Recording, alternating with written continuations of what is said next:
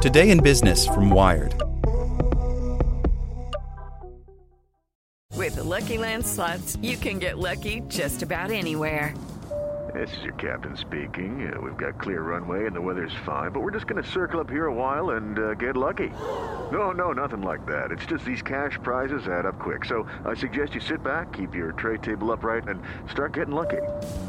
Play for free at LuckyLandSlots.com. Are you feeling lucky? No purchase necessary. Void where prohibited by law. 18 plus terms and conditions apply. See website for details.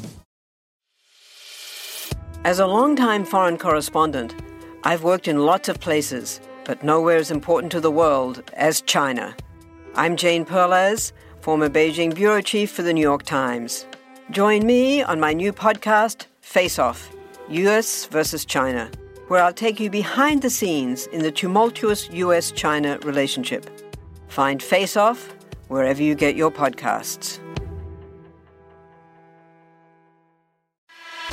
Welcome to the spoken edition of Wired. Palo Alto Networks has the broadest, most comprehensive cybersecurity for private cloud, public cloud, and SaaS environments because secure clouds are happy clouds. Protect yours today at go.paloaltonetworks.com/secure clouds.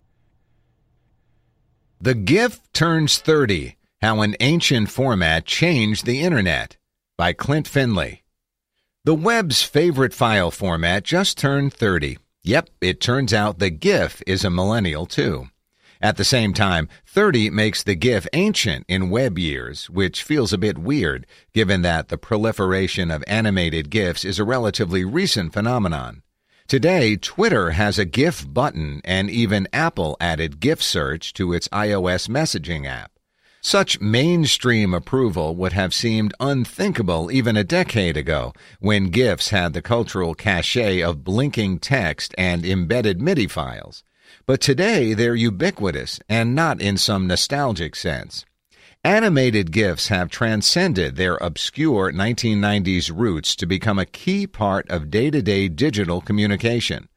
Some, like Orson Welles clapping or Michael Jackson eating popcorn, have become instantly recognizable shorthand.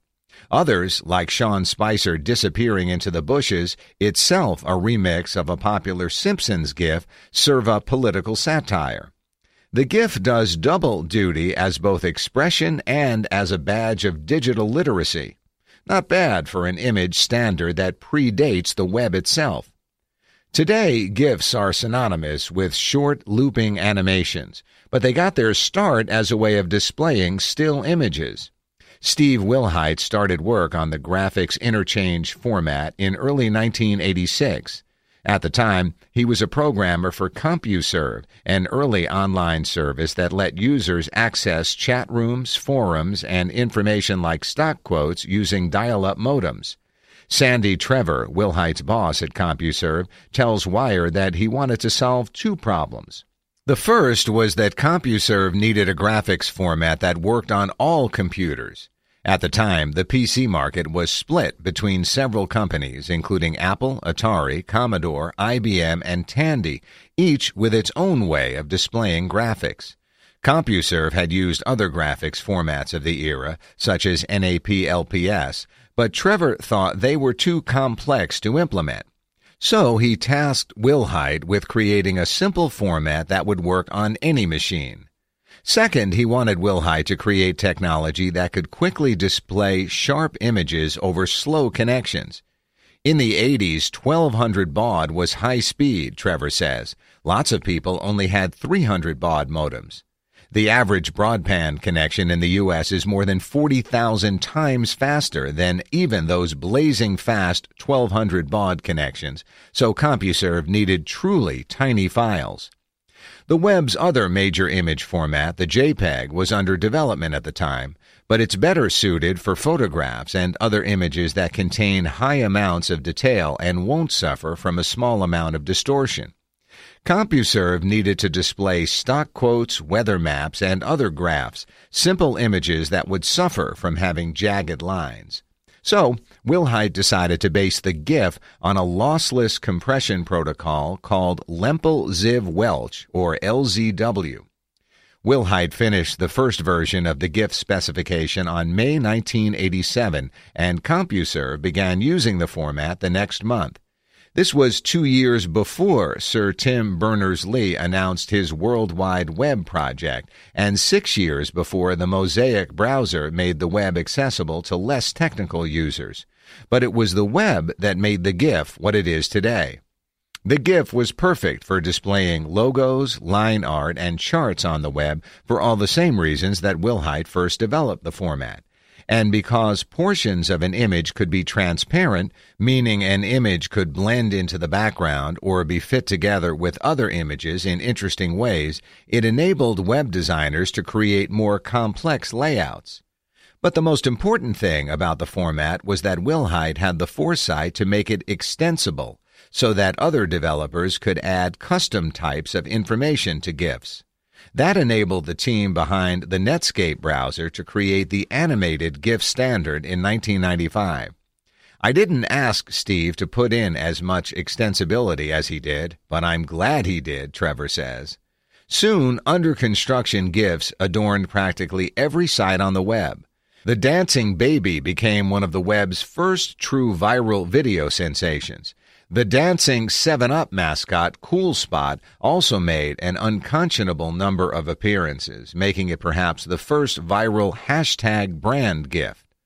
The first file format also became the center of one of the web's first patent disputes.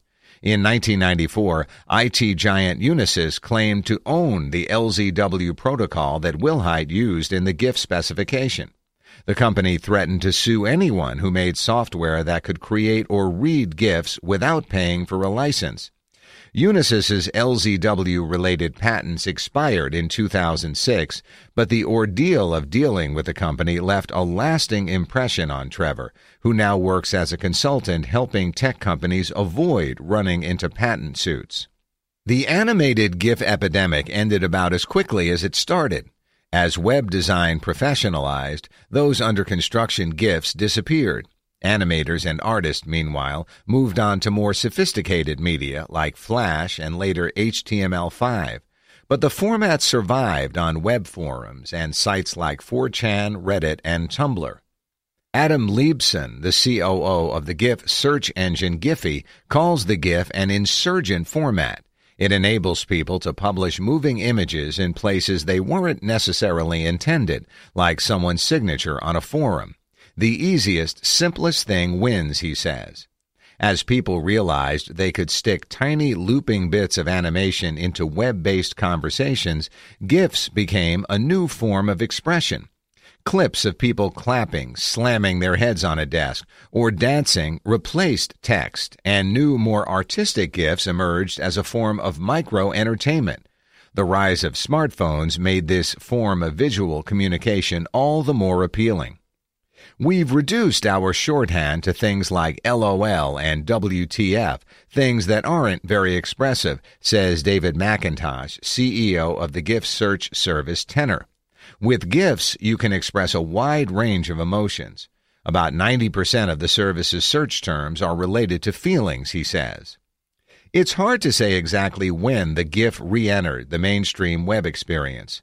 The Nyman Journalism Lab called the 2012 Summer Olympics a coming-out party for the animated GIF.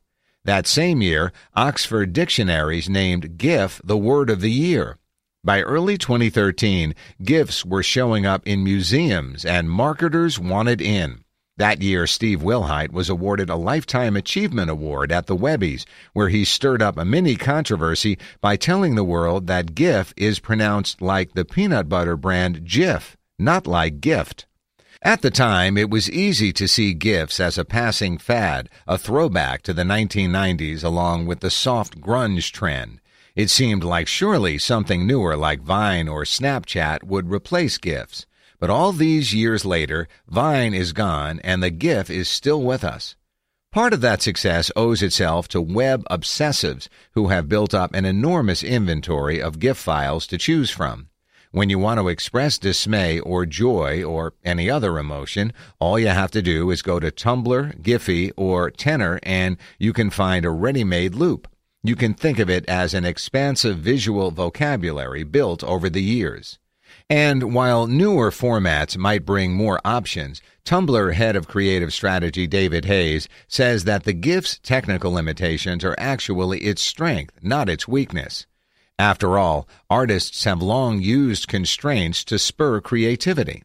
The GIF has constraints that will continue to challenge people, he says. You have to make trade-offs with the file size, the frame rate, and the intensity of color.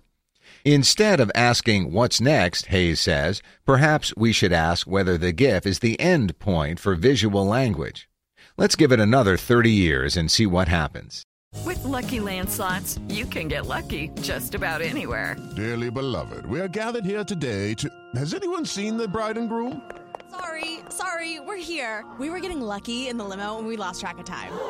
No, Lucky Land Casino, with cash prizes that add up quicker than a guest registry. In that case, I pronounce you lucky. Play for free at LuckyLandSlots.com. Daily bonuses are waiting. No purchase necessary. Void where prohibited by law. 18+. Terms and conditions apply. See website for details.